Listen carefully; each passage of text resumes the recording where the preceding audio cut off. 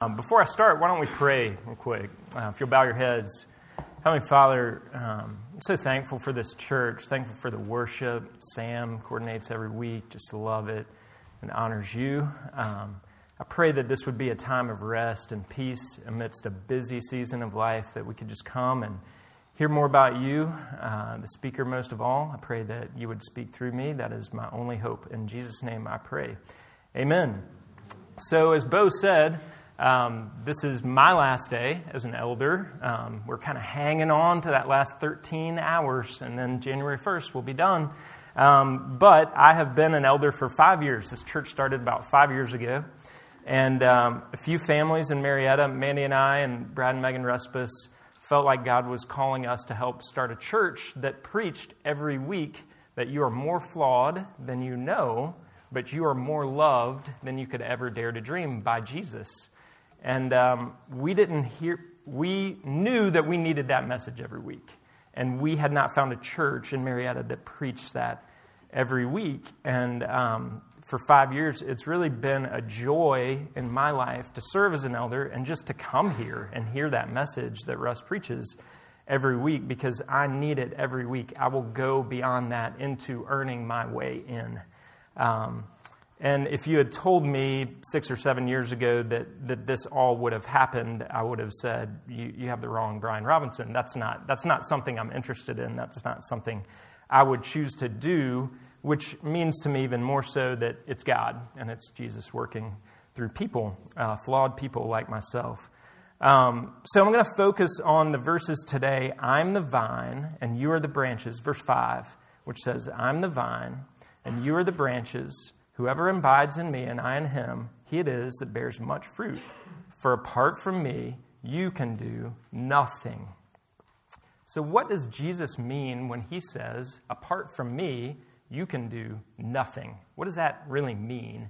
Because I've seen things in the world that people are doing that don't appear to be nothing. They appear to be something constructive.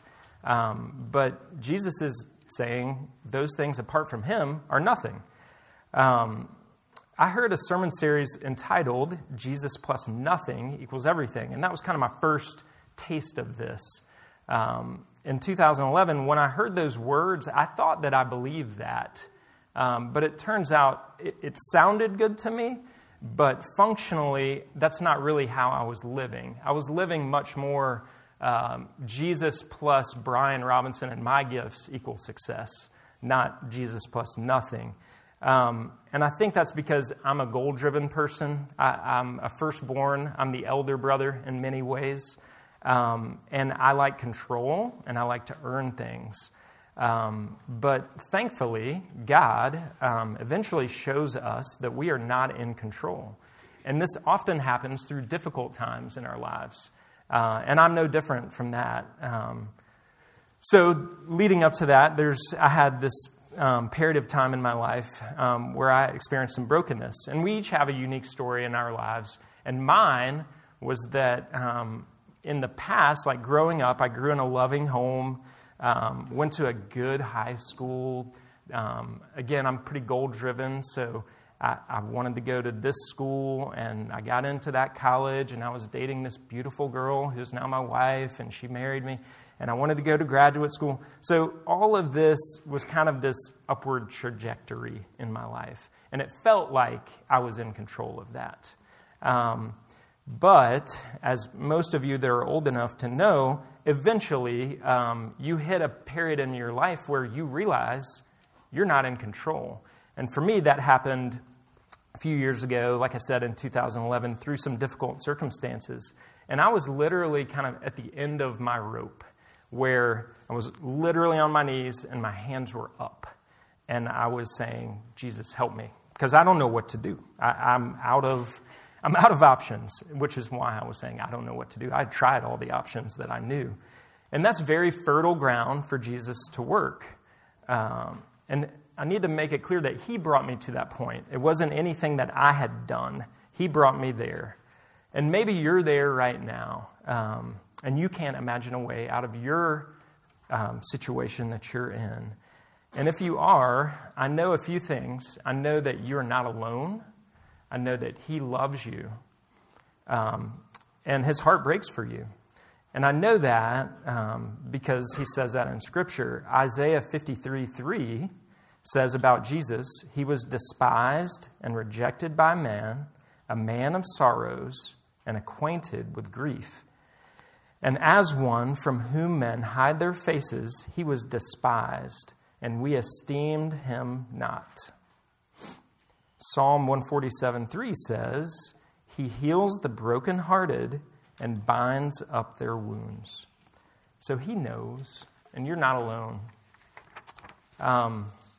So another quote that's in your bulletin, the theologian and church elder Davis Lee says, ultimately, I love this quote, ultimately, underneath everything that I do, I'm seeking to return to the garden, to be with him, whether I recognize it or not. Think about it.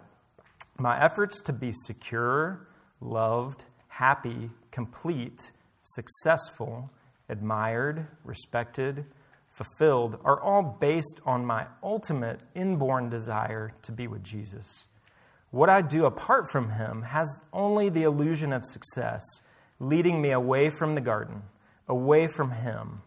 That is my rebellion, my failure. Apart from him, I can do nothing, nothing that is meaningful. Quoting Mr. Brad Respis, Jesus is the answer. The fact that I can cling to that in spite of my flaws makes me eternally grateful. So how do we get to a place where abiding in Jesus can free us? I think first we have to understand that who Jesus is and how he feels about us. I saw a movie recently and it dealt with shame. And this woman was saying, I knew that God was a loving God, but I also knew that he was going to judge me. And that always scared me, and I kind of had a fence up there. And I think that's true for a lot of us, depending on our background or what we were taught growing up. But I think we have to look to Scripture to see what God says about us through his Son, Jesus. We have to know his face is a loving face. Paul says in Romans 8:38 and 39, for I'm sure that neither death nor life, nor angels nor rulers, nor things present, nor things to come, nor powers, nor height, nor depth, nor anything else in all creation will be able to separate us from the love of God in Christ Jesus, our Lord. So only because I know of his great love for me can I view his being in control as relief.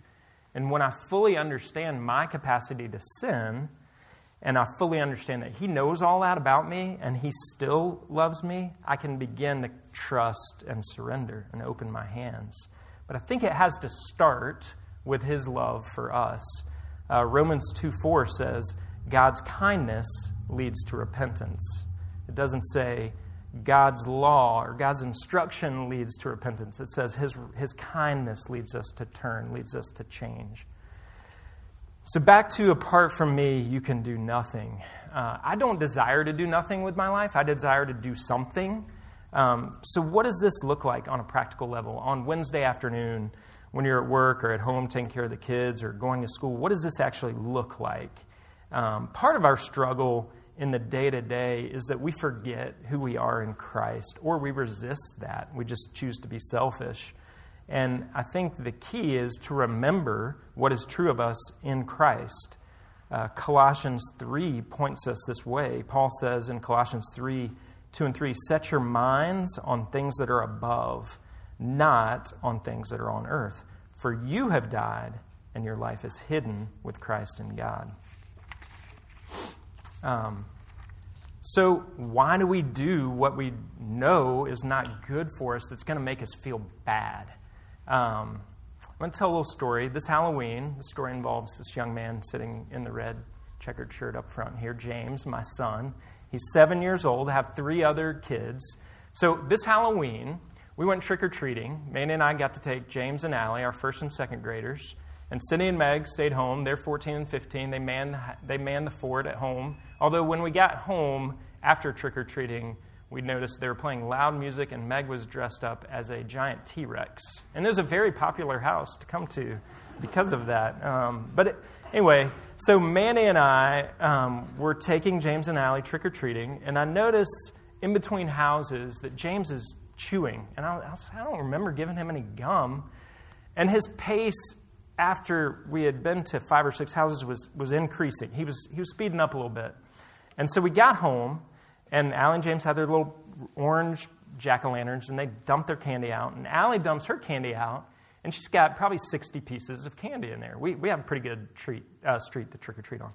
And then James dumps out his jack-o'-lantern, and he's got about 30 wrapped pieces of candy and about 30 wrappers. So you can imagine in about 5 minutes, there was a lot of moaning coming from the bathroom. Fortunately, my wife is sympathetic and was with him in the bathroom. I was outside laughing a lot.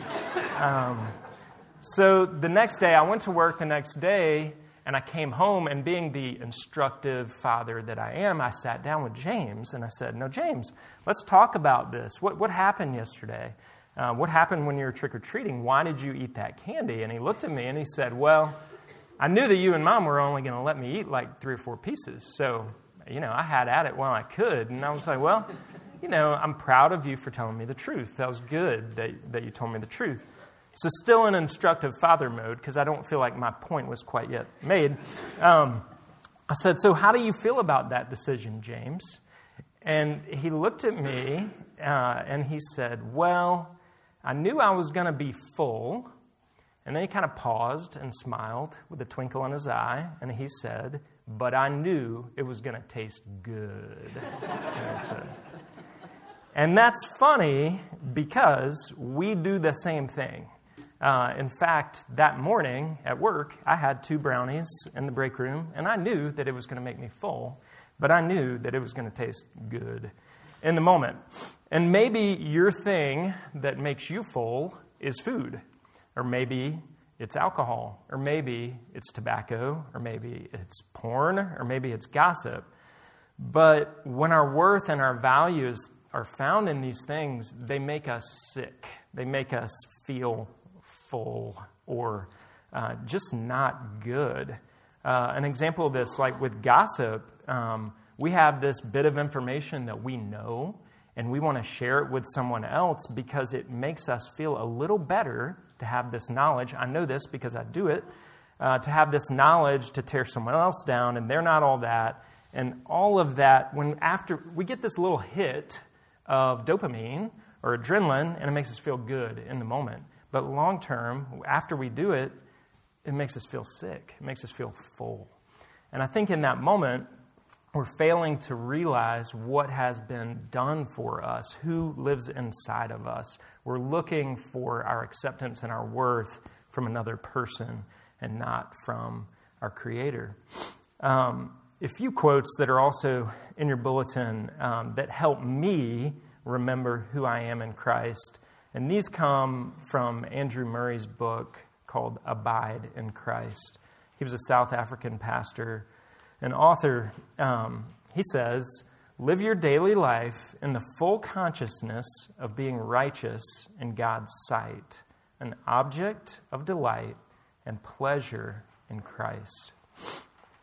And the second quote, he says, "A soul filled with large thoughts of the vine will be a strong branch and will abide confidently in Him.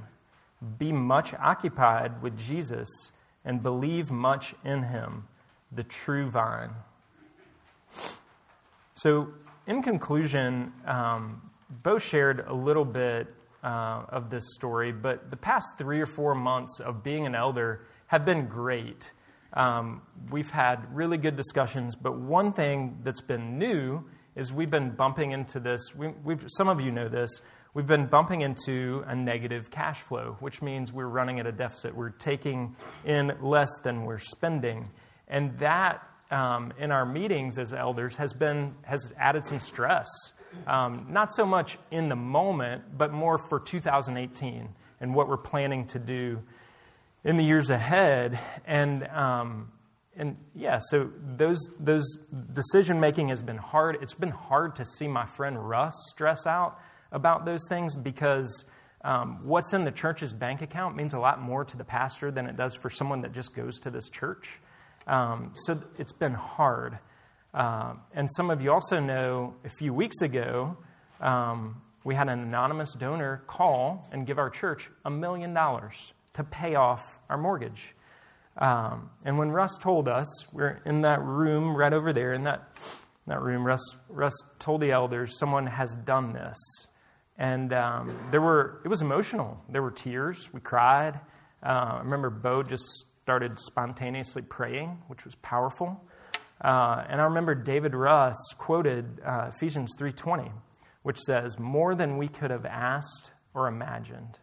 And Bo alluded to that a little bit in his intro, but I have seen in this church over and over and over again, a church that started in a dental office reception area. He does more than we could have asked for or imagined. I went back and looked and read the rest of that verse in context, and it's in your bulletin as well. Ephesians 3:20-21 says, now to him who is able to do far more abundantly than all that we ask or think, according to the power at work within us, to him be the glory in the church and in Christ Jesus and throughout all generations, forever and ever. Amen. I thought it was interesting that right after it says, to him who is able to do far more abundantly than all we ask or think, it says, according to the power at work within us. As believers in Christ, we have that power inside of us. We don't need to look to something else to give us that worth or that fulfillment. And as Brad said, Jesus is ultimately the answer. Let's pray. Heavenly Father, again, I'm so grateful for what you're doing in this church. I pray that you would continue to make the next step clear for us.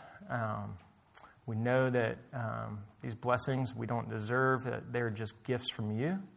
And pray for Russ and his family that they have a restful time away.